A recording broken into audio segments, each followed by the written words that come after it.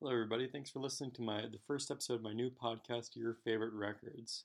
My name is Anders Nyberg, and on this podcast, we'll be talking to a different guest each week, looking into their favorite albums, the context behind the release, their favorite aspects of the album, and then going into sort of a song by song track analysis of the album. On this first episode, we'll be talking to my friend Forrest Stewart about his favorite album, Animal Years by Josh Ritter. Well, first of all, just thanks for coming on my show to talk about your favorite album. Uh, Yeah, of course. so my initial since this is my first episode on the show, I thought I'd go a little bit into what my goal is with it. So it's sort of an accompanying piece to the blog I recently started, which the intention behind that is just for me and other people who like music to learn a little bit more about just different types of music that you might not normally know about. And I thought a really cool way of doing that would be, just interviewing friends of mine or people I know about what their favorite music is. And we all just have, our own idea of what is really appealing and what is important when it comes to music. And the more perspectives we can get about that is really important, I think. So I think that I'll learn more about music, and hopefully the guests will learn more about it as well. When you have to kind of go in depth about the album in this way, so yeah, um, you chose this album, Animal Years by Josh, the Animal Years by Josh Ritter. It came out in 2006. You said it's his fourth studio album. Yeah, it's his fourth studio album, except the first one is like a self-titled album called Josh Ritter, and it was like literally, I mean, it was recorded like it's the same thing as like if somebody recorded an album in like KWLC, except in the early 2000s, so they didn't have any actual like good technology. So it's not. I would say it's not. I mean, I didn't even know that it existed until like all of his stuff got put onto iTunes, and so it's not a very well known album. That's interesting though. Like you have listened to that first self-titled album before? Yeah, no, it's good. I actually, after our like adventures this summer doing Bob Dylan stuff, I listened to it again right when I got back, and I had like a really a new appreciation for it because of how um, like explicitly steeped in like Dylan and Guthrie his early stuff That is, is and I think interesting. you can still hear that on even the Animal Years, what we're going to listen Yeah. to. Um, but I would say in general, like this is more of a like a zoom out view of Josh's career, but I think in general his trajectory has been from very much like American folk singer songwriter, sort of Guthrie Dylan in that same vein, to more of a alternative, um, semi experimental. I think you could call it alternative rock. I don't really listen to much alternative rock, but his most recent stuff is very much more electric centric, and I think straight you wouldn't really identify it much in the singer songwriter genre. Okay. So do you probably like this era of like the Animal Years and before the best, or? Yeah, no, and I would say I like all of it, and I guess I should say my opinions are very much steeped in like sentimentality because Josh Ritter was like one of the first artists that I actually really got into because he went to my grandpa was a pastor in Moscow, Idaho, and Josh Ritter actually went to his church, so I was Oh, like turned on to him, okay. not even like as like a popular person, but literally as just a musician who went to my grandpa's church. Um, and That's so interesting. I've been listening to his music since I like really can remember. It's some of the oldest music I've listened to throughout my That's life. cool. So you've known Um, about him like just because of like the personal connection before he became famous. yeah. I mean, he was always well. I mean, I didn't, like he was especially. It's also just interesting about his career trajectory. Like he first got well known in Ireland, which was just sort of interesting. He was Yeah, I read some about of these that. really early albums when he was not famous at all in the U.S., but was charting in the top 40 in Ireland, which is just like kind of That funny. is funny. But yeah, like I've like one time when I was in I think fourth grade, my grandma and my brother and I were leaving the bank in Moscow, Idaho, and she was like, "Oh, there's Josh Ritter." So we like pulled over, and she was like, my grandparents are friends with Josh's parents, Okay. and she was like, "Oh, hey Josh, you want to come over and hang out? Like my grandkids are really big fans of yours." So he like came over to our house and hung out. Wow. I took an extreme amount of pride in that interaction. That sort of gave me. I felt I definitely wielded a disproportional amount of clout after that happened. But that is to say, like, I definitely am biased towards the early albums. I think. I mean, he's released a lot. And I think the album that came out right when we got into college in 2015, Sermon on the Rocks, that was the first album that I thought was like not as good as the previous ones. Yeah, I remember So when I first met you. I think it was pretty soon after the 2017 album came out, and I think you were talking about that a little bit. yeah, and it's funny though because it's the opposite. When I went to a show of his, I think the summer after sophomore year, and it was funny because all the people there were singing along with the new songs. I didn't even know the new songs, but then when he would play the old songs, I would know them. So it's like, I think even though a lot of the folk people kind of like the old stuff, he, I think, has gotten the bulk of his popularity in recent years from just more.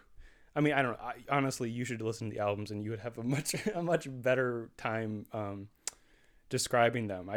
They're just different. I listened to the 2019 Fever Breaks album. I liked it, but yeah, definitely I prefer this Animal Years sound for sure. Mm-hmm. And Animal Years, I think, is, I would say, like, it's sort of it's definitely like the midpoint. I think it's a transition album, because if you listen to the album before this album, Hello Starling, and then the album after it, they are crazy different. I mean, Historical Conquest of Josh Ritter came out in 2007, and I listened to it last night actually, just sort of because I knew we were talking about it, and I was sort of thinking about how to characterize it. And I think if you listen to it, like the first song and especially the second song, it's like rock music, and it's a little bit gritty, heavily like electric guitars, all that kind of stuff. And the album before it, Hello Starling, is all this very like chord-based acoustic guitar music. There's a couple like good finger-picking songs, but it's like decidedly, you listen to it and you're like, oh yeah, this is a lot of these could be like Bob Dylan covers. Oh. Like it's good, and it's a very light album, Hello Starling, and the one before that, Golden Age of Radio, is also extremely. That one doesn't seem to be on Golden Age Spotify. I'm looking at it, and yeah, for some reason, it's not. It's worth listening to. Like I really would, if people like Animal Years, I think it's definitely worth listening to. Golden Age of Radio, Hello Starling, okay, Historical Conquests, So Runs the World Away, and The Beast in Its Tracks. I think all of those are worth listening to as albums. That's cool. Yeah, and I do, and I think like what we hear in the Animal Years is this transition where there's like, it's still a lot of like folk acoustic instruments based, but you do get these really cool like atmospheric electric guitars sometimes, and a lot of organ use, and also piano use. Yeah, that organ use specifically really did remind me of Dylan. Like, I hate, like, I'm always hesitant to use that comparison when talking about any singer-songwriters, because it's just definitely overused. Like, oh, this is very Dylan-esque, but that I could definitely see you saying that he was sort of inspired by some Dylan. Totally makes sense. Yeah, and I think especially this is it kind of goes into Josh's life, where so he went to Oberlin College, and he started off as a neuroscience student. I think that's correct, or a neurosurgery student, and he switched to a self-directed major that was called "The History of the U.S. Through the Lens of Folk Music." Wow. He That's so so cool. like he is, I think, in some ways, like if you want to try to find ways to critique him as an artist or whatever, I do think there's sort of an eclecticism where he, in a lot of ways, is consciously sort of a collection of many different aspects of American folk tradition in music and otherwise. I think, like, if we just want to start talking about a song, for example, like Monster Ballads, the third track, Yeah. is basically a song about Mark Twain. Like let me try to find the lyrics. Like there's a direct reference to like Huckleberry Finn, and Jim on the river. So, and it's all about the end of like the steamboat era, stuff like that. Mm-hmm. And like Lily in Egypt, for example, too, the fourth track. It's I did some research, and I believe that the song in general is like it's a mix of two references, both to like old timey folk things. One is Lillian Gish, who was just apparently an Okay. actress, and then also it's a reference to the folk song "Lily of the West," Oh, okay.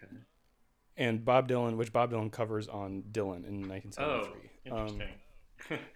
So, yeah, like and especially on "So Runs the World Away," there's a song called "Folk Bloodbath," which is just like this over the top, where he's weaving together, I think, four different like folk song narratives and making the characters talk to each other and stuff like that. That okay. So That sounds like so some late career Dylan right there.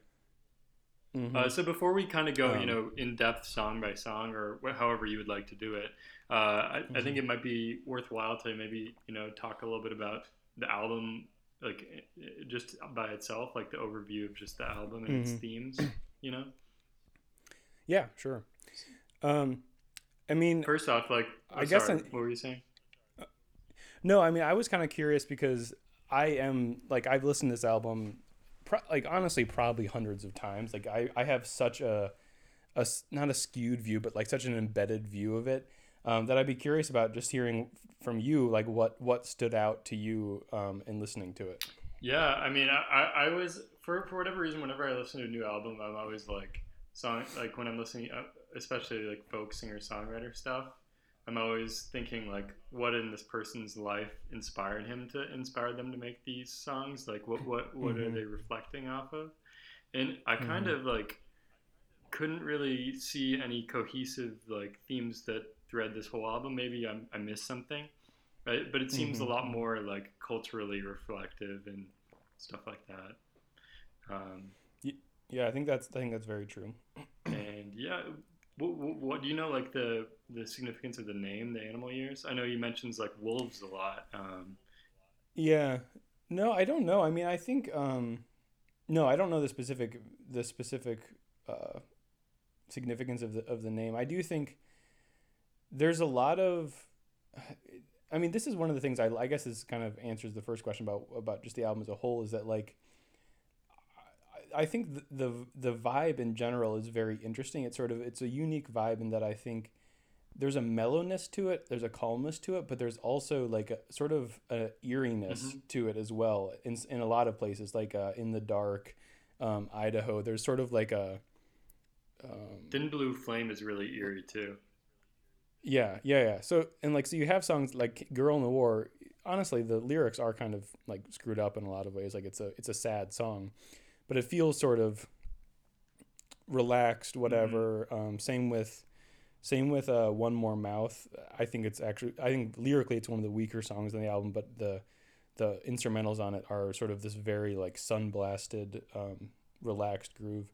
But yeah, I think the vibe in general, it keeps you, it's like relaxing but sort of keeps you on the edge of your seat in a lot of ways. And um, I think it also lends itself to another good aspect of an album, is that I think that this album is pretty conducive to any type of listening. And like by that I mean, like we have like our favorite albums or whatever. And if I tell someone like, oh, I'm gonna put on my favorite album, and especially if it's like a dense hip hop album or something, or an electronic album, like you really, I feel this anxiety of like, oh, you need to like listen closely to this album to like really understand its brilliance. But I think this album benefits from close listening, and you like will pick up new things each time. But I think it's cohesive, and the instrumentals are good enough where you really can just have it on in the background, and it sets a tone that's like very interesting and nice. So I think it's nice that you can listen to it on any different level. You mentioned that sometimes the instrumentals are more upbeat than the lyrics. The lyrics could be sometimes more dark or whatever. Do you think that was a purposeful decision by him? Do you think he was that sort of I mean, like the difference between those two? Yeah, I think like the juxtaposition. I think there's a lot of like juxtaposition stuff, and I think that actually does tie in with the Animal Years name, and specifically the Wolves. Like I think the Wolves song, the lyrics kind of articulate the I guess like for lack of a better term, like the slight weirdness to the album, because in a lot of ways it does sound sort of like you listen to it and some of it does sound very vanilla, like alternative folk stuff, but there's just sort of a weirdness to it, and I think the Wolves song emphasizes that. And I think I have this quote from this NPR interview Josh did about the album, and they bring up the idea of wolves and how they come up throughout the album. So he says this, well, I wanted wolves to be in every song somehow. There's such a cool, mythical, uneasy relationship between humans and wolves. Raised by wolves or running with the wolves or werewolves, they're all sort of that easy transformation that you can make if you slowly one day you would wake up and you were just a wolf. And not that that's like that it's not really an explanatory statement, but I think it does get it sort of like there's an uneasiness to the album in some ways. Like you don't really know where he's coming from sometimes, and I think if you go online on like songmeanings.com and you sort of like look at what people are writing about some of these songs, you get some like really wide range of what people think these things are about. For example, I read one review of this guy who thinks "In the Dark" was written to Osama bin Laden. Yeah, I saw that online too, because it was like you're hiding or something. Yeah, which is like hilarious, and like there's enough in the song where you can kind of like there's enough where you're kind of like, I mean, yeah, it's like I guess, and this is like it is important to remember, like this is sort of mid-aughts, and there are a lot of like actually political, like "Girl in the War" is a very political song, and "Thin Blue Flame" is as well, but it does sort of this is from a different album, but from So Runs the World Away, I remember in high school I would listen to it and I legitimately, I mean this is I guess cringe, but I legitimately thought that this song by Josh Ritter might be about Minecraft. Wait, which song? Just because Lantern. Okay. Lantern by Josh Ritter. How did you think that? I mean, let me pull up the lyrics. It's like it's about getting light in my lantern, and I was thinking it was about getting coal for your torches and stuff. And it says, like, it's a hungry world out there. Even the wind will take a bite. I can feel the world circling, sniffing around me in the night. And the lost sheep grow teeth, forsake the lambs, and lie with the lions. Oh, and then here it is. This is. I think this is probably the. This is maybe the line that I was like really like, oh, this is it. This is like where the living is desperate, precarious, and mean, and getting by so hard that even the rocks are picked clean. And I was like, oh. It's mining, so it's just his lyrics do lend themselves to a wide variety of interpretations, I think. Yeah. Wait, can you still hear me? Sorry, I think my audio might have gotten messed up there. No, I can hear you. That is interesting. Just going off of that, like, is there any like particular times in your life where you've gone back to this album? Weirdly, not recently. I haven't listened to Josh Ritter consistently for quite a while. I mean, I think this was like, Apple Music, it's funny because Apple Music's biography of Josh Ritter does not line up with its like, its pick of the essential album, because Apple Music does list this as Josh Ritter's essential album. However, their biography doesn't even mention the album and says that he hit his stride in 2007 with the release of Historical Conquest of Josh Ritter. And basically frames his career as basically starting with the album after this album, which is just funny to me. That is funny. But no, I mean, I don't know. I don't think I've returned to it explicitly at various points. I think of it as just being a really solid album. It's fun to play along with on the guitar. But you're right, and I think that it might have something to do with the fact that you're right that this album is not super like sentimentally emotional. Like there's maybe like what one or two sort of normal, like conventional ish folk love songs, like Here at the Right Time sort of is, One More Mouth sort of is, and Good Man sort of is. I guess Good Man and Here at the Right Time are sort of the only two that are like, sort of your conventional emotional dealing with relationships or love songs. And so the rest is much more sort of reflective and narrative based or whatever. I think the only Josh Ritter album that's like super super emotionally reflective is The Beast in Its Tracks, which he wrote right after his divorce. And not to bring up Dylan again, but literally in the description of the album it says the title of Beast in Its Tracks, of course, bears a striking resemblance to Bob Dylan's alleged divorce album Blood on the Tracks. Okay. So that album I think is quite emotional. I think I have listened to that more in like times when I've been feeling down or sad about things. But Animal Years, I think it doesn't evoke like personal emotions in me. I think it is more of like a philosophical. It makes me like think about shit, I guess. Yeah, it is interesting.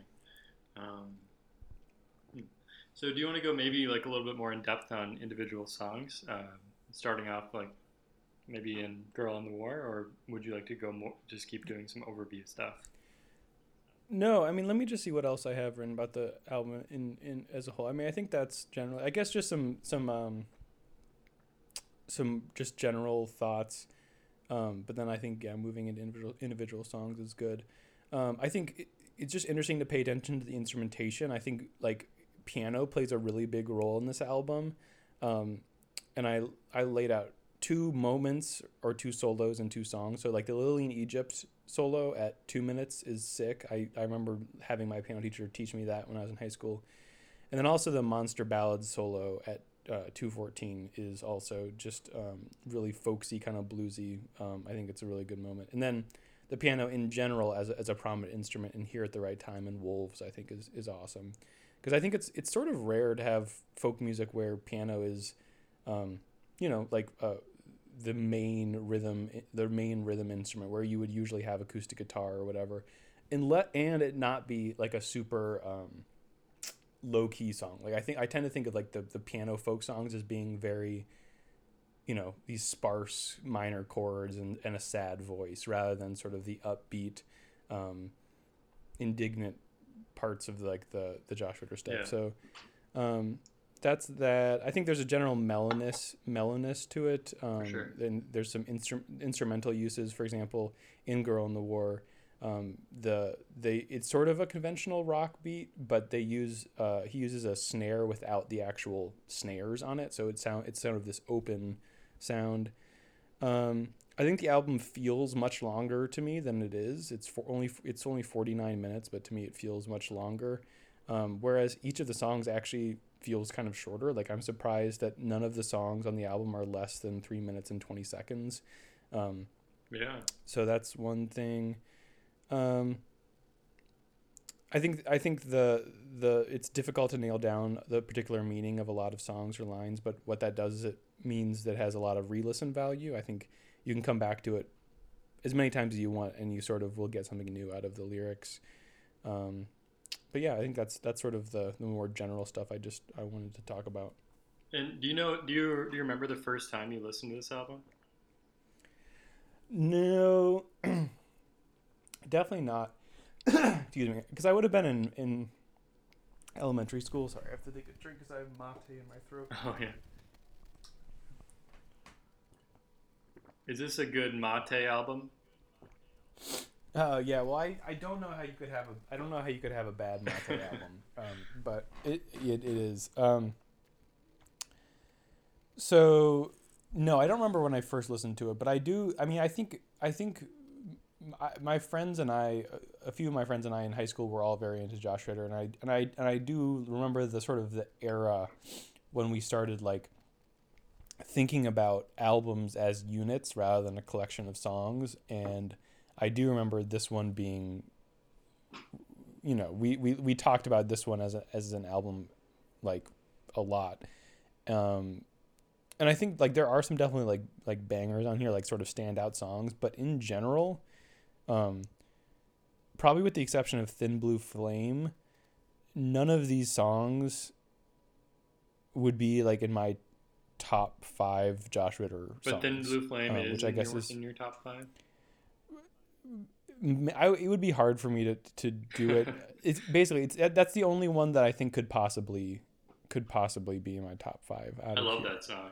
I'm not sure. It kind of reminds me of like sort of like the angsty Neil Young sort of, when he just sort of just going off ranting about stuff, but like in a cool way.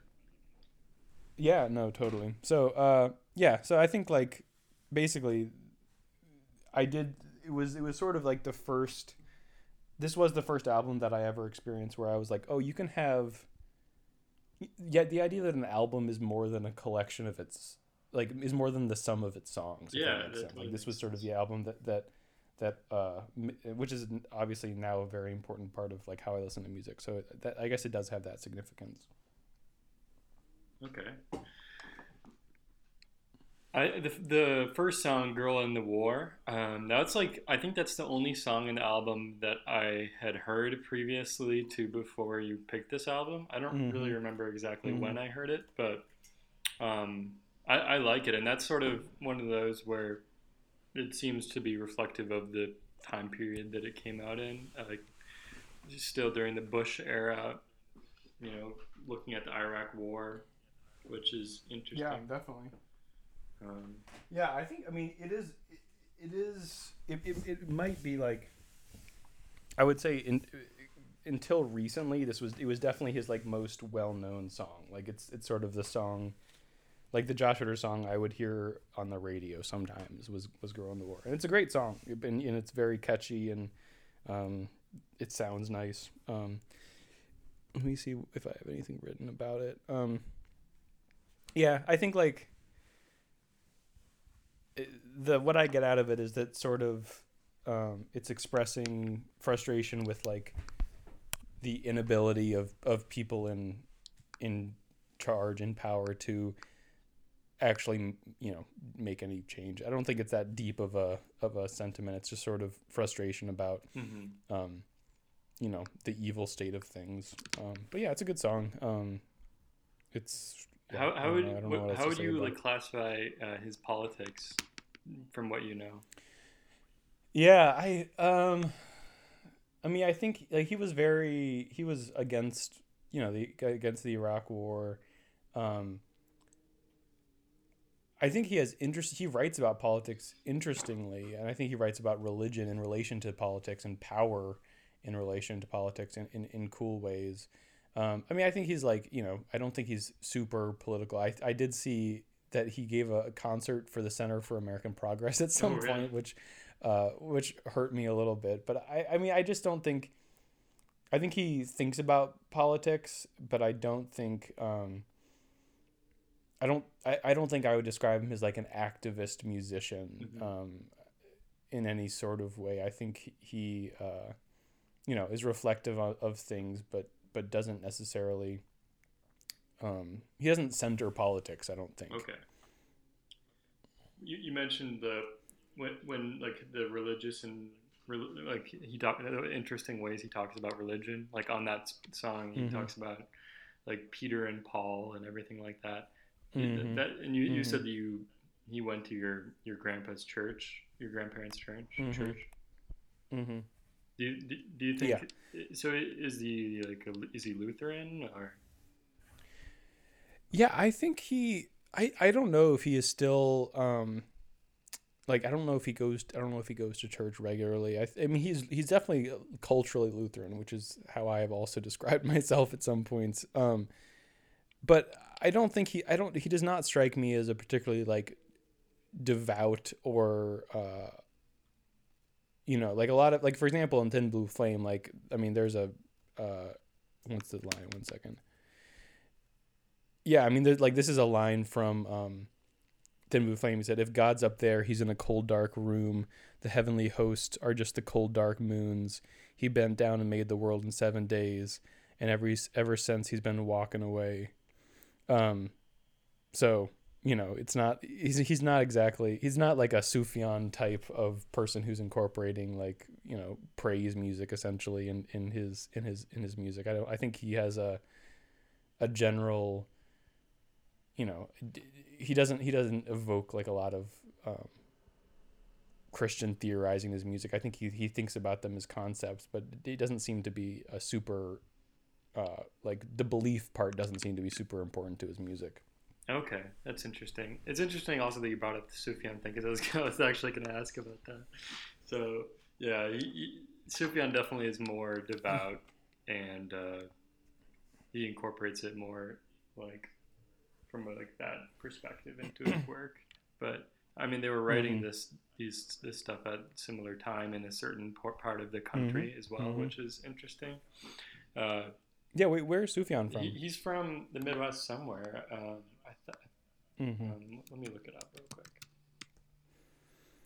Because Josh was from Idaho, Oh, so though he went to school in the Midwest, so that's oh that's yeah, that. okay, yeah. Sufjan's from Michigan. Gotcha. So, But yeah, so "Girl in the War." Go ahead. oh, Go I was ahead. just gonna say, if we were done with the song, we can move on. But yeah, if you had something more to say. Yeah, no, not really. I mean, I think it's like a really. I think the music is really good. I think the lyrics are interesting. There's like good imagery, like the over eyes are overflowing like champagne. I think is nice, and it's a good song, but I don't think it's. I think it I assume this was one of like the lead singles for the album. It's definitely more of a thing to get you hooked. Like, it's a classic, like, first song of an album song that tries to get you just, in the groove. Yeah, and then it moves on to But yeah, Wolves, which is the yeah, second song. yeah. I really like this song. Once again, this one seems like it should be sort of obvious what it's about. Like, it's basically throughout this whole thing, throughout the song, it's sort of juxtaposing this relationship that he has with hearing wolves, and then eventually the wolves are all around him in his house. There's this sort of this prepositional funny, like, wolves in the piano, wolves underneath the stairs, wolves inside the hinges circling around my door. Um, and then at the end, he talks about, it's clear that this relationship that's laid out at the beginning is over. So So the wolves I are don't know, sort the of like wolf. a image about like the end of something coming, or Yeah, like a forebearing of disaster, or maybe just like problems, like trouble, I guess. I don't know. I mean, I don't think you can pin it down exactly, but it seems a fairly, like, heavy-handed metaphor for something. Um, okay. but yeah, one thing I do like in the music, on this is there's, I forget where it is in the song, but at one point that he introduces like these little yips. I think it's instrument. I don't think it's actually a recording of wolves, but it is this sort of in Hmm. I think it's somewhere in there. It's like in the second half of the song somewhere. It goes into this sort of interesting thing where you can hear little wolf yips in there, That's and cool. it's a And cool do you know musical what thing. instrument is used to make that noise? No, I have no clue. I mean, honestly, it could be a recording of wolves, but it just doesn't sound like it. Sounds like very controlled to me. But yeah, I don't know. I have no idea. It just adds a nice texture to the song. Um, yeah, and I think it does exemplify, because he talked about how important wolves were to the album, or at least the idea of wolves. I think it's a helpful song to think about that. And the piano itself, I really like too. The the lead piano. This is also a song I like learned when I was in high school because I just thought it was cool, and would play it. All right. So the next album, Monster Ballads, we talked a little bit about this already. You said that it's it references the American imagery, and is it that's this one, right, that talks about Mark Twain and stuff. Yep, yep. Um, yeah, I mean, this song is definitely one of my favorite songs in the album. Why is that? It's like the it just there's just a feeling to it that I think is like the classic sort of American adventure, like sentimental adventure sort of thing.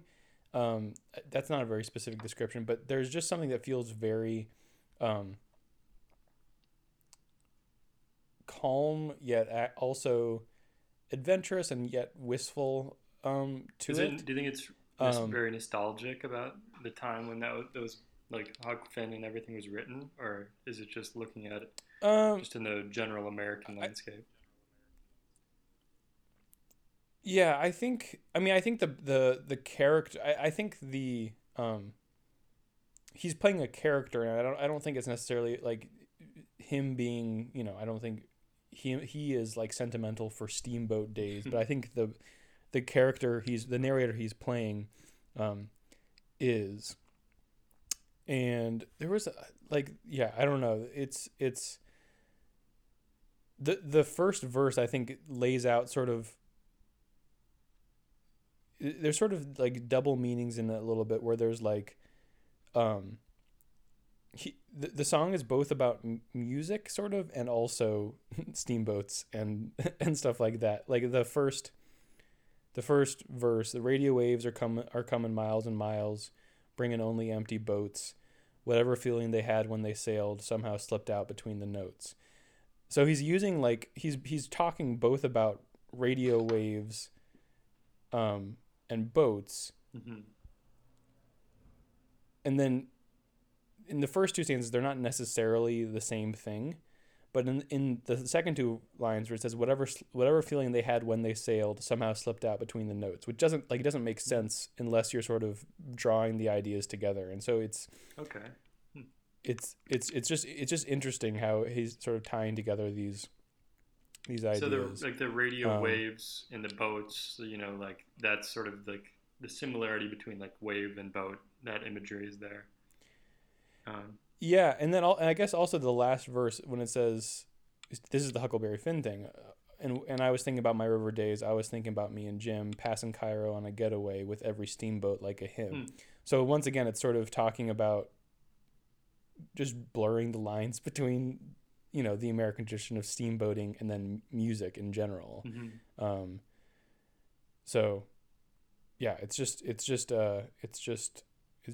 a really beautiful song too. The music I think is amazing, and one thing I noticed when I was like sort of doing close listening that I've never really noticed is that um, midway through the song, I think it's near the beginning, the because the song starts with this really interesting organ kind of fade in, and organ just sort of plays the role of the main chordal instrument for the first bit, but then it changes to piano, and that change to the piano is a really like noticeable moment.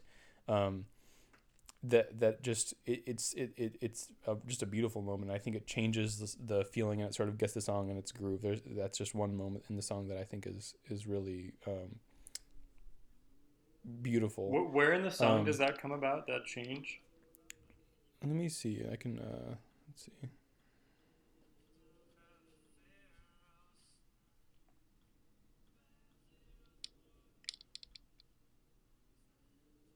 Let me see.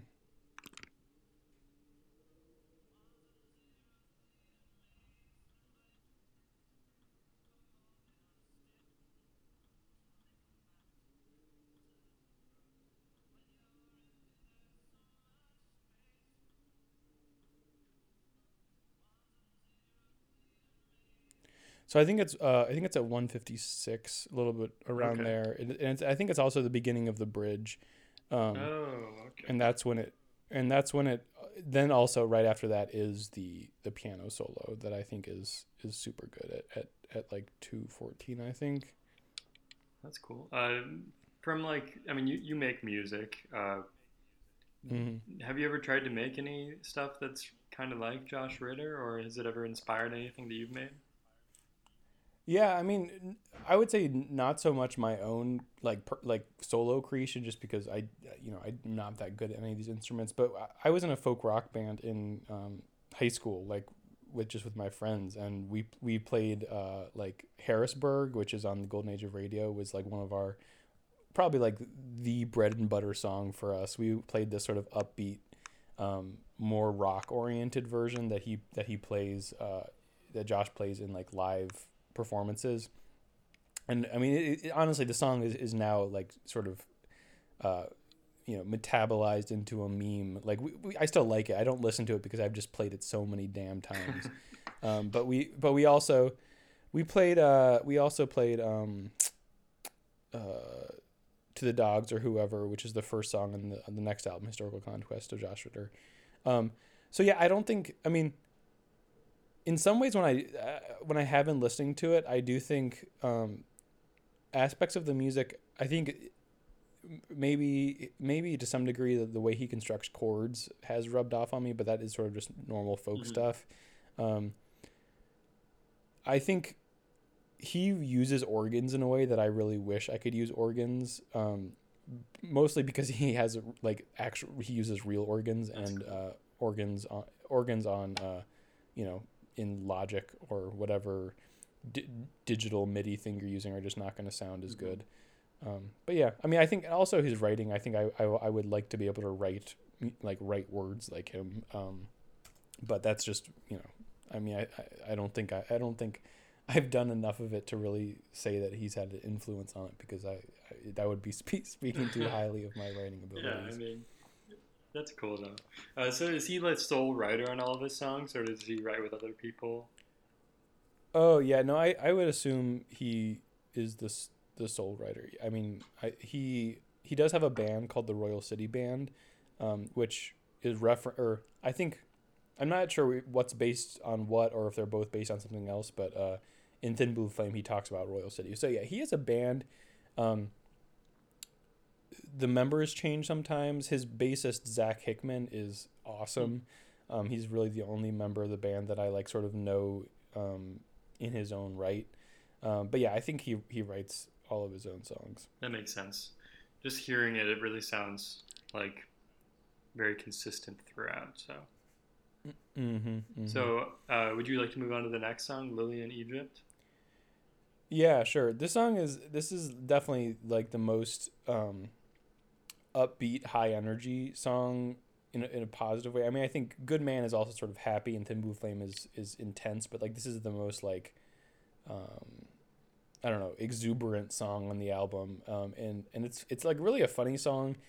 I don't think it's not one of the more like deep symbolic songs, but it's just funny. It's sort of this narrative of the narrator coming upon this girl or this woman in Illinois, um, and it's just like this. It's just like it's sort of like a very Western influence. It feels like it could be the set like the opening theme to a Western movie. Yeah. And so like the first thing is like I remember back in Illinois I found her, the lily of the valley, the lily of the west was a rose, the daughter of the biggest big town banker. He kept her like a princess. I stole her like the Fort Knox gold. Um, so yeah, it's just funny.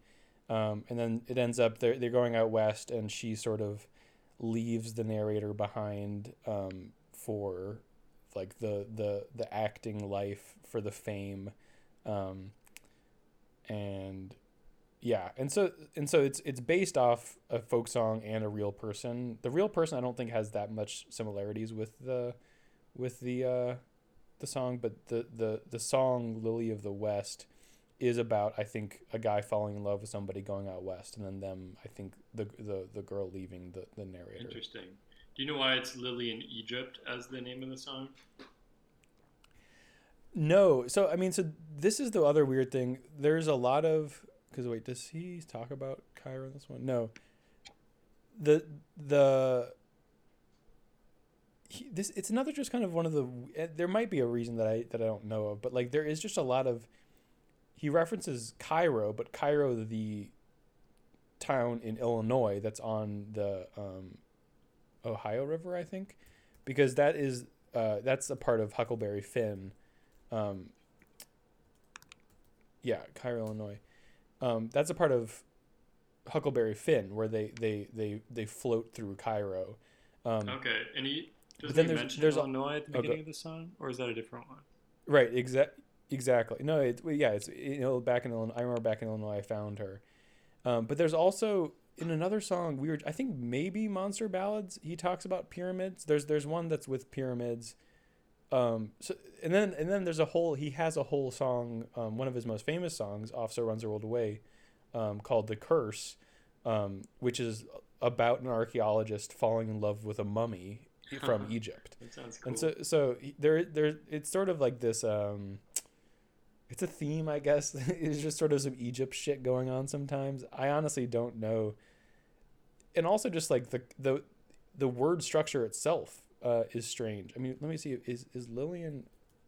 Yeah, the way he writes his lyrics is very unique. I haven't really seen very many other folk singers that write like this specifically. Mm-hmm. So, yeah, I mean, it's just weird. There's also like there's a person. It's just like there was a person named Lillian Trasher, who was a Christian missionary to Egypt, and was known as the Nile Mother. So and she was American. So it's just weird. Like it's just there's just a lot of layered possible references in it. But I really like Lillian Egypt, and that piano solo too, at 2 minutes is just like a really good coda and opens things up. It's one of my favorite moments of the song, definitely. That's cool. It's cool that there's like piano solos. I know you mentioned it earlier, but yeah, that's not generally what you expect in this type of music. The next song is Idaho on the album, and yeah, this is like a really it's definitely like the barest song on the album. It's like a very like people really like this song and I do like it. I don't think I like it as much as other people do. I sort of think this style of song I think he does better on previous albums.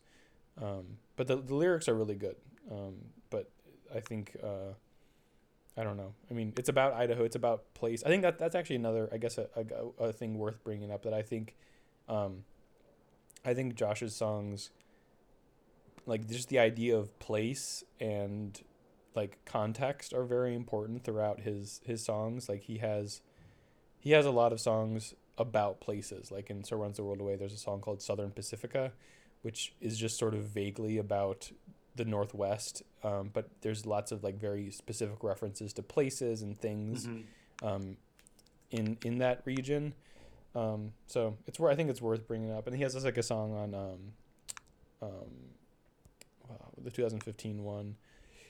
Let's see, Sermon on the Rocks called Henrietta, Indiana, which is it's a made up place. But yeah, just the idea of place. I think this is a classic place song. It's just a song about Idaho and what it means to him. And wolves too again. The last part of the song really reminded me of the Monster Ballad song as well, where it's talking about like I just like the imagery of the words, and it talks about where does it turned where does he say it? Turn the wind to gravel roads. Yeah, and turn the mast to cedar trees and the wind to gravel roads. Idaho. It's just really I don't know exactly what he's trying to get at, but he's not from Idaho, is he? Or yeah, he's from okay. Idaho. That's where my grandparents live. So yeah, that last verse is really good. And then like the I guess one line in here that I think is very classic Josh Ritter is the packs of dogs and cigarettes for those who ain't done packing yet. My clothes are packed and I want to go Idaho. So just kind of like some wordplay, like talking about different, just playing with the word packs and stuff like that. So it's like a really haunting song. It's definitely one of the ones that straddles the line between like uneasy and mellow. It's a very interesting song, and when he does it, when he plays it live, it's very good. Seems like he's like I think trapped or something. I don't know. Because it's like because he's on the yeah. boat and then the I don't know. I don't know the story of it. But you were saying something about the live version. Yeah, no, it's when you, at least when I've seen him live quite a few times, and almost always he has the full band, and they're super good. It's very tight music. The band plays really well together. But then almost always there's like kind of intermission where the band leaves the stage and he plays probably like 3 or 4 or 5 solo acoustic songs, and he usually will play Idaho, and it's a nice I experience. bet. That's cool. So let's move on to In the Dark. This Mm-hmm. is the one that's definitely about Osama bin Laden. Yeah, exactly. um, Yeah, no, and it's funny because I definitely do. This one seems like the specifics of it are not clear to me, but it does to me just seem like sort of just the experience of the imaginary experience of going through someone's brain or someone's soul who is depressed or withdrawn or mhm. something. Um, because it's just a sweet song. I really like the lyrics in here and the imagery, like the caves. I do just picture it like, you know, um, I don't know, searching through someone's mind that you care about, and sort of trying to get them back in the real world, trying to help them out Yeah, somehow. yeah, I see that. That is really nice. Don't you? Yeah, I think I think my favorite line. Let me see. I think it's my favorite line. Um, yeah, is probably the "We saw your old flames and some were burning yet. It made us smile to see how just how well tended each was kept." Um, which to me is sort of, I mean, it could be about like flames as in like old relationships or whatever, but I just think of it as um like in this idea of someone being depressed or withdrawn or not sort of out in the real world, like seeing how there's still the things that make the person them and make them special, and like give them passion. yeah. That is. That is. Do you think this is like a love song, or is it just about maybe someone that he? So, do you think it's about anybody in particular, or is it just sort of like something you want to write? Yeah, I have no clue who it's about in particular. The thing that makes me think it's not necessary, like it's not necessarily like a romantic thing, is that it's written in like the third person collective where it's saying like Oh yeah, we, like, and throughout the entire song, like we tell like we thought you were a saint, but the halo was I. We started looking for you. We had a lot of love we thought would light the way. We saw. It made us smile. So like I think of it as, I see it sort of as like a group of friends, um, trying to help out another friend who's having a yeah, tough time. Just but only because of the specific pronouns they yeah. use. No, definitely purposeful. That's interesting. Uh, Okay, yeah, I think that's pretty much over okay. that one. So one more mouth. You said this is one that could be a love song, right? Yeah, 1 second. Sorry. Stupid mate. I remember having this problem when we when we did Insurrect the Record. When I was having mate, I would just like choke for a long time. Also at my job when I would be talking to insurance companies Are you as well. drinking Canarias? Is that why? No, no, I'm drinking the citrus Oh, stuff. yeah, that stuff's good. Um, but it has some dusty bits in it. Yeah, one more mouth. Honestly, this I think lyrically is one of like the weaker songs. There's like some really nice imagery in it, but and I shouldn't say weaker. I just don't personally like. I'm not like blown away by the lyrics as much as some of the other songs like Monster Ballads and Thin Blue Flame and In the Dark, honestly It too. seems pretty straightforward. Yeah, but the music, I think the music on this one is one of my favorites. It is this especially after In the Dark, which I do actually think has some sort of like eerie bad vibes, even though it's ostensibly kind of hopeful. Hmm. Like I think In the Dark is kind of an intense song, and to come after that with this the just the guitar in the song I think is so like relaxing. It sort of just feels like you're just like laying down in the sun somewhere. Um, yeah, I the beginning of the song it just feels really good, and then let's see when the drums come in at some point, and when the drums come in, it really just takes it to the next level. I think that happens at like 2 minutes and 4 seconds. Yeah, and yeah, that's right. I just listened to it. Yeah, so I think I really like the music on this song. I don't think it's my favorite lyrical song, but I find it to be like super relaxing and soothing. When you see him live, does he do like does he go off of like what's on the record? Does he like sort of jam out in the songs? I imagine he probably does. Yeah, on some of them, and he has. It's funny because there's a couple particular things that he does that are consistent. Like there's certain ways he does certain live songs.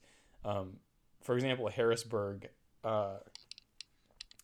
Harrisburg, he turns into like a super super long song, and he tells like I'll send you a link to one of the live versions, but he'll tell like an entire story in sort of like a spoken word thing over like a little like groove in the Hmm. background. Um, and then sometimes he like incorporates like 80s songs into it. It's just it's yeah. So he is I think a super good live performer, and he plays in Minneapolis quite Okay. often. So if you ever Yeah. get the chance, you should definitely go, and I would definitely like to go as Cool. well. Um, trying to think of other stuff. It definitely depends on the concert because I've seen him do like solo acoustic. I've seen him do like band acoustic, and then I've seen him do like full electric band with like different like four different organs and like a lot of different stuff. Hmm. Four organs. That was live. There he had four organs. Yeah, well, not like four organists, but like you come out and there's like four different keyboards out on the stage, and like the piano player plays all of them, but it's just a really complex arrangement That's and cool. stuff. So should we move on to Good Man? Yeah, sure. Um, this is I think definitely the second most like commercially popular song on the album. Um, it's like I don't know. It's kind of a feel good. It's more poppy. Um, this song I think is very similar to the to Hello Starling, the album before. This is like the most Hello Starling esque I think on this album. How Um, so? the Just the instrumentation, or like just the themes he's talking about? honestly, not even the instrumentation because the piano still is so centric in it. But I don't know. I mean, it's like his this the it's very similar to sort of the same vibe as the songs Kathleen and Snow Is Gone, um, and like Bright Smile on the album before it. And I really like that album. It's definitely less of like a I think it's less of an immersive album, in part due to the production and in part due to the Hmm. songwriting. But this song I think would fit in well with the album with Hello Starling. It sort of has like a bit of a poppy feel. It's it's written in the second person about like a romantic interest. Hmm. Um, it's got sort of a like a very catchy refrain. I think that's one thing about this song or this album is that the the the line between chorus and verse is not always super clear, um, and the choruses themselves aren't always like super. It's not like the sort of it's not used musically in the same way as a lot of songs do, where the chorus comes in, you're like, oh, okay, we're back on the groove. It's like sort of this refrain where you're always sort of waiting for the chorus to come in. Um, whereas this song, Good Man, I think does have that, even though the rest of the album doesn't. Like the chorus is very, um, yeah, I don't know. I think that's what I would say about it. It's a good song though. It's very catchy. Yeah. Um, what was I gonna say? It kind of reminds me of John Prine a little bit, just the way he writes it. Hmm. Yeah, no, I think that makes sense. Yeah, so let's maybe move on to the next. Best for the best. Yeah, this is let me try. What do I have written about this? I like the song. It's this one I think is more. It's more lyric based. It's the music is not super centric to it. Um, honestly, I have no idea what the song is about. Like the lyrics don't really make any sense to me. It's like sort of it's like sort of autobiographical, not actually for Josh, but it's he oh yeah, here's here yeah. So he brings up Illinois again. Brings up the Mississippi River again. Yep, and then it talks another about a boat. So it's about a Okay. steamboat. I mean, this song is also about a steamboat. And then he talks about being the Cairo Crown, a heavyweight wrestler in the Midwest So towns. clearly, they're the same, similar themes are running, throughout this whole album. Yes, yep. It's like the American history thing, but I don't really understand like. It doesn't seem like it to be a very there's I don't see the consist like I don't see like the main theme of the song so much. It sort of seems historical and vaguely romantic. I do like this line though. It's just like um the thing about the heavyweight wrestler where it says I spent a few years as the Cairo Crown, a heavyweight wrestler in the Midwest towns, but I was a lonesome for a girl who could pin me down, which I think is just a funny little play on words. Um, yeah, no, it's a nice song. It's very pleasant, I guess. Going off of like the whole I the reoccurring image of like the steamboat in the rivers. Just looking at the album mm-hmm, cover, it's like this horse on a log floating down a river. Do you think? yeah, you're totally Yeah, right. I don't know. Do you think that has any significance? Mm, Yeah, I think that's very likely. I had never really thought about that. I've always I mean the album art it's like the album art is kind of crazy. Like I've never really seen album Yeah, art like there's it like at a all. hole in the back of the horse or something. Yeah, yeah, yeah. No, it's extremely trippy, but also it somehow like passes as not looking insane. I think because the colors are sort of there's not like extreme. It's not like extremely colorful or something, so it sort of makes you gloss over it. But it's an insane painting. It's very Kind of neat. reminds me of like in the aeroplane over the sea, sort of. Mm-hmm. Yeah. Yeah, I I mean, can it see just that. looks album cover looks similar, Mm-hmm. similarly trippy as well. So did we talk about best for? We talked about best for the best. Is there anything more you'd like to Yeah, add to that's that, right. or should we go to Thin Blue No, Flame? I don't think so. Yeah, I mean, Thin Blue Flame is I think the definitely the densest, or not even densest. It's like the most profound song on the album. I think by kind of a lot. I think it is it's extremely long. It's like 9 minutes, and Yeah, it doesn't really change that much in terms of music. It's the same chord progression for pretty much the whole time. The instrumentation changes up a little bit. You get like the thundering pianos sometimes, stuff like that. Um, but it really is. It's like a dissertation, but it's like really beautiful poetry. yeah, definitely. Do you know like what the significance of a Thin Blue Flame is to this song? Because he says I became a thin blue flame over and over again. Mm-hmm. Yeah, I mean, I think of the thin blue flame as sort of being like the low burning flame, like it's a it's sort of insignificant in some ways, but also is still Hmm. there. Um, I don't know. I mean, I don't know exactly what it's supposed to mean, but it is this sort of image of um, a presence that's like very definitive, like a flame. For a flame to exist, there needs to be sort of like this, some source of it needs to have fuel and stuff. It has to like sort of there's requirements for its existence, but it is saying a thin blue flame is pretty much like to say the absolute smallest amount of fire you could possibly have and still call it fire. Yeah, that's true. And he has these little vignettes Um, that are thrown throughout here and sort of reflect that as well.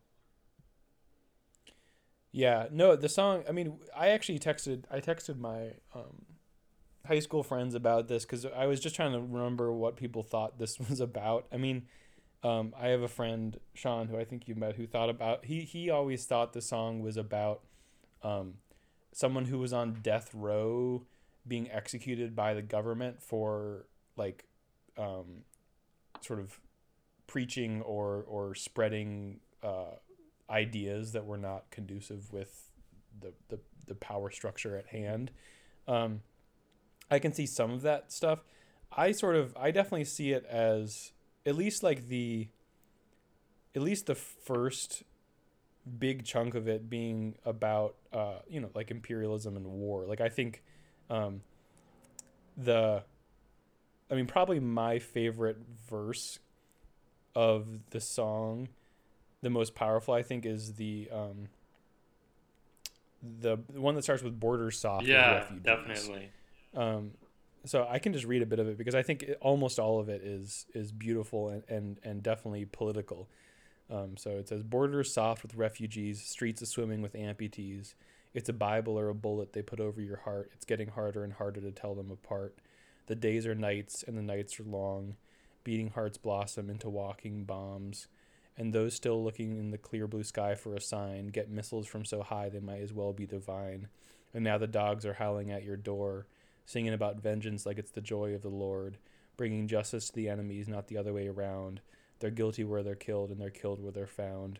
If what's loosed on earth will be loosed up on high, it's a hell of a heaven we must go to when we die. Where even Laurel begs Hardy for vengeance, please. The fat man's crying on his hands and his knees. Back in the peacetime, he got roses on the stage. Now he twists indecision, takes bourbon for rage. That's really powerful. Yeah. It kind of reminds me of like Yeah. some Dylan songs from like his early days, like Mm-hmm. Masters of War, sort of. Yeah. No, I think totally. I mean, I think this verse in particular is like very much I feel like about Hmm. imperialism and the Iraq War and stuff like that. I think like um, the line about and those still looking in the clear blue sky for a sign get missiles from so high they might as well be divine. Um, I think this literally was written before this even happened. But I think there's sort of a famous interview. Um, Maybe it's an Afghani. Let me um, let me see. Let me just check this up. Yeah, the whole like framing of war with this religious ideology is pretty interesting, Mm, and for this mm-hmm. time, especially in the news, I know. I mean, I was looking back. I don't remember when I was living that when I was like 9 years old, but I know a lot of the war and this war, the war in Iraq and Afghanistan, where it's sort of framed by a lot of these conservatives as like almost like Mm-hmm. Mm-hmm. another what is the word? Another Crusade. crusade, yeah. And that, Mm-hmm. it's interesting, and then the Bible or the bullet they put over Yeah. your heart, yeah. Yeah, that line is amazing too. But yeah, I just found what I was looking up. There's this quote. It's from 2013, um, and it's a heart. I've seen it sort of like made into a meme, sort of blasting Obama. But it's this Atlantic article. It says this 13-year-old is scared when the sky is blue because of drones. And there's this quote from this Pakistani boy who says, "I no longer love blue skies. In fact, I now prefer gray skies. The drones do not fly when the skies are gray." And like literally, That's so scary. this line was written 5 years before, but it says the line, and those still looking in the clear blue sky for a sign get missiles from so high they might as well be divine. Which is it's just it's sort of the themes are so similar, and even the language is really similar. Yeah, definitely. And then so the song in general is very intense. Um, it builds to this sort of this climax. Instrumentation is mirrored is like that as well, where it's increasing and bubbling up. Mm-hmm. And then it breaks, starting with "I woke beneath a clear blue sky." It sort of goes away, and it makes it seem like the entire song is a dream up until then, because it says at the end, and like basically, and if you listen to the music, the when it's like it sort of builds up and then it breaks, and it goes down to this like much more bare instrumentation. And then what you get during the "I heard my friends laughing out across the fields" is you get this new guitar pattern, that is sort of just this. It's just sort of this, like arpeggio. Arpeggio. I haven't said that word in a long time. Arpeggio of major chords that sounds sort of like it's like the end of a scary movie or something, or like things are looking up. Like it's sort of like this. It's more of a relieving, soothing feel. And let me see when exactly that happens.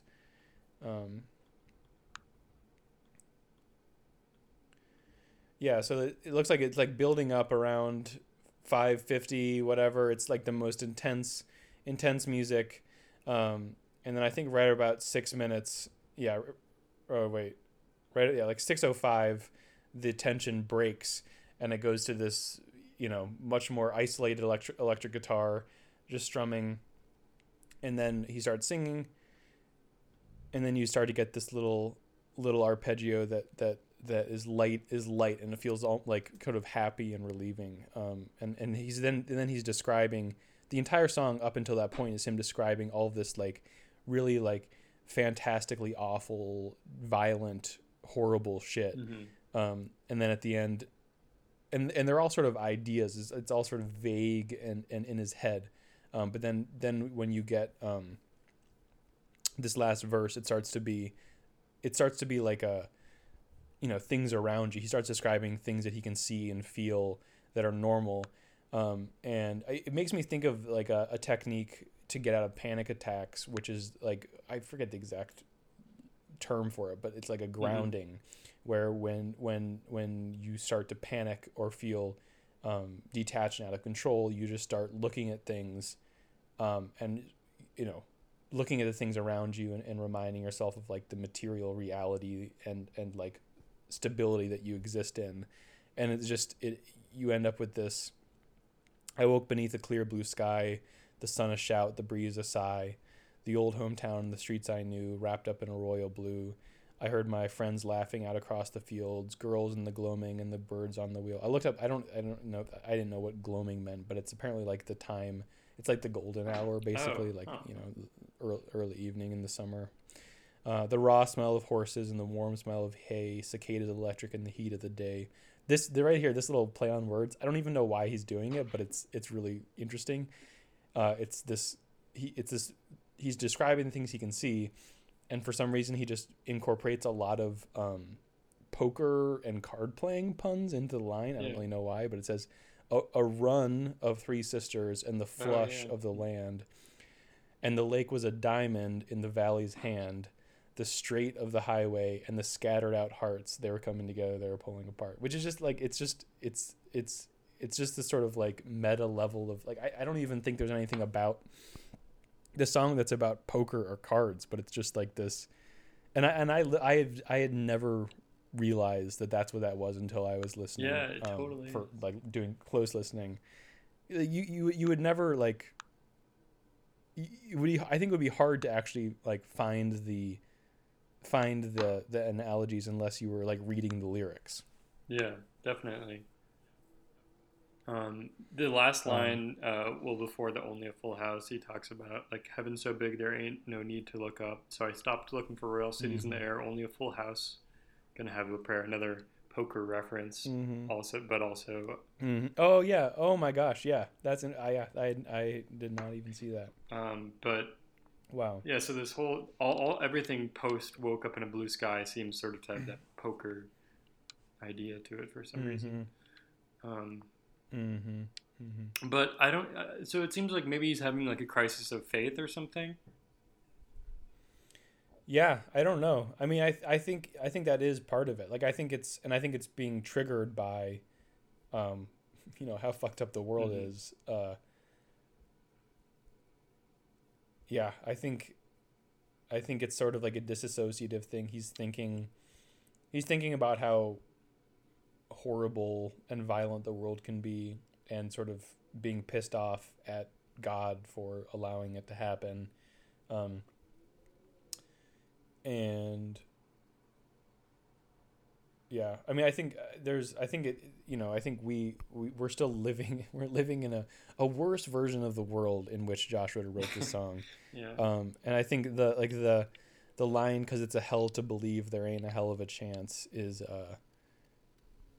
is pretty pressing. It feels like I think that sense of just like believing that there's really no way for the world to get better, and that things are just going to get gradually worse over Hmm. time, is something that I definitely Yeah. relate to. And I think he says in Rolla said I fell into a trance, and I think it's like that's definitely relatable of just wanting to withdraw, forget about things. Yeah. And then he kind of through that like anxiety of just looking at the world. It seems like his response is just to like look around and be happy about your local community or something. Or I don't know. Mm-hmm. Mm-hmm.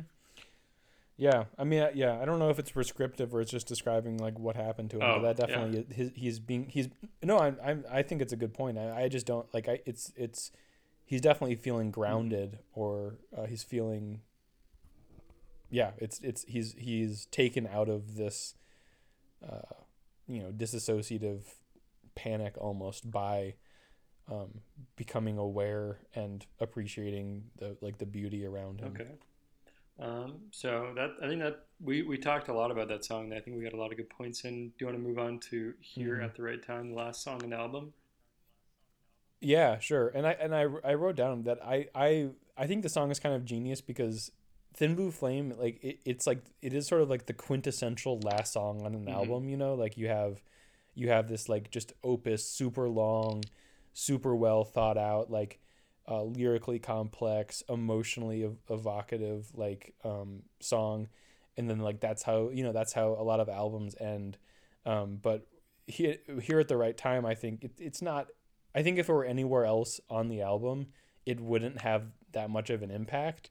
But because it comes after Thin Blue Flame, it's sort of like lyrical and musical simplicity, and just like really calm beauty to it, and just how it's sort of like it is basically just it's not a conventional love song because it's like there's a lot of weird imagery in it, and it's not even exact. It's basically saying like I hope I got here at the right time, Yeah, basically. I love Um, the lyrics to this so song. it's not, yeah, they're really beautiful, and they're juxtaposed with Thin Blue Flame a lot because it's like it's an incredibly different song. Um, Well, it but it's opens a it's up a, it's with a it, "Under Wide Blue Skies," which definitely. oh, true, yeah, yeah, true. Do you think that has anything to do with like what you were getting at, where it's sort of meant to be listened to after the sort of long magnum opus or whatever you would call it? Yeah, I don't know. I mean, I've actually never thought about how it starts with the wide blue sky. There's a place to lie. But yeah, I think it's pretty purposeful. I think once again, I just think that the song derives so much of its value on the album from its place on Yeah, the album. that's cool, and that goes back to the idea we talked about way earlier about you know this album being more than just a collection of the songs. Mm-hmm. Mm-hmm. So what are some of your favorite lyrics in this song? Um, let's see.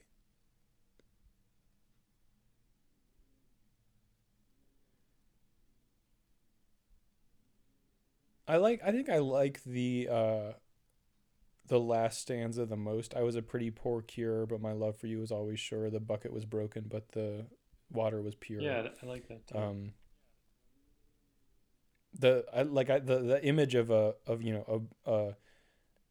broken person, but love being, you know like the value or validity of love not being defined by how well put together or wealthy or smart or whatever you yourself consider yourself. I think it's a nice image. Yeah, definitely. It's a short song lyrically. There's only like what 12 or 15 lines total. And how, like, instrumentally, how does this album end? This song is almost all piano, I think. Let me listen to it. It's all yeah, there's no instruments besides piano on it, I think. There might be some bass, but I don't think so.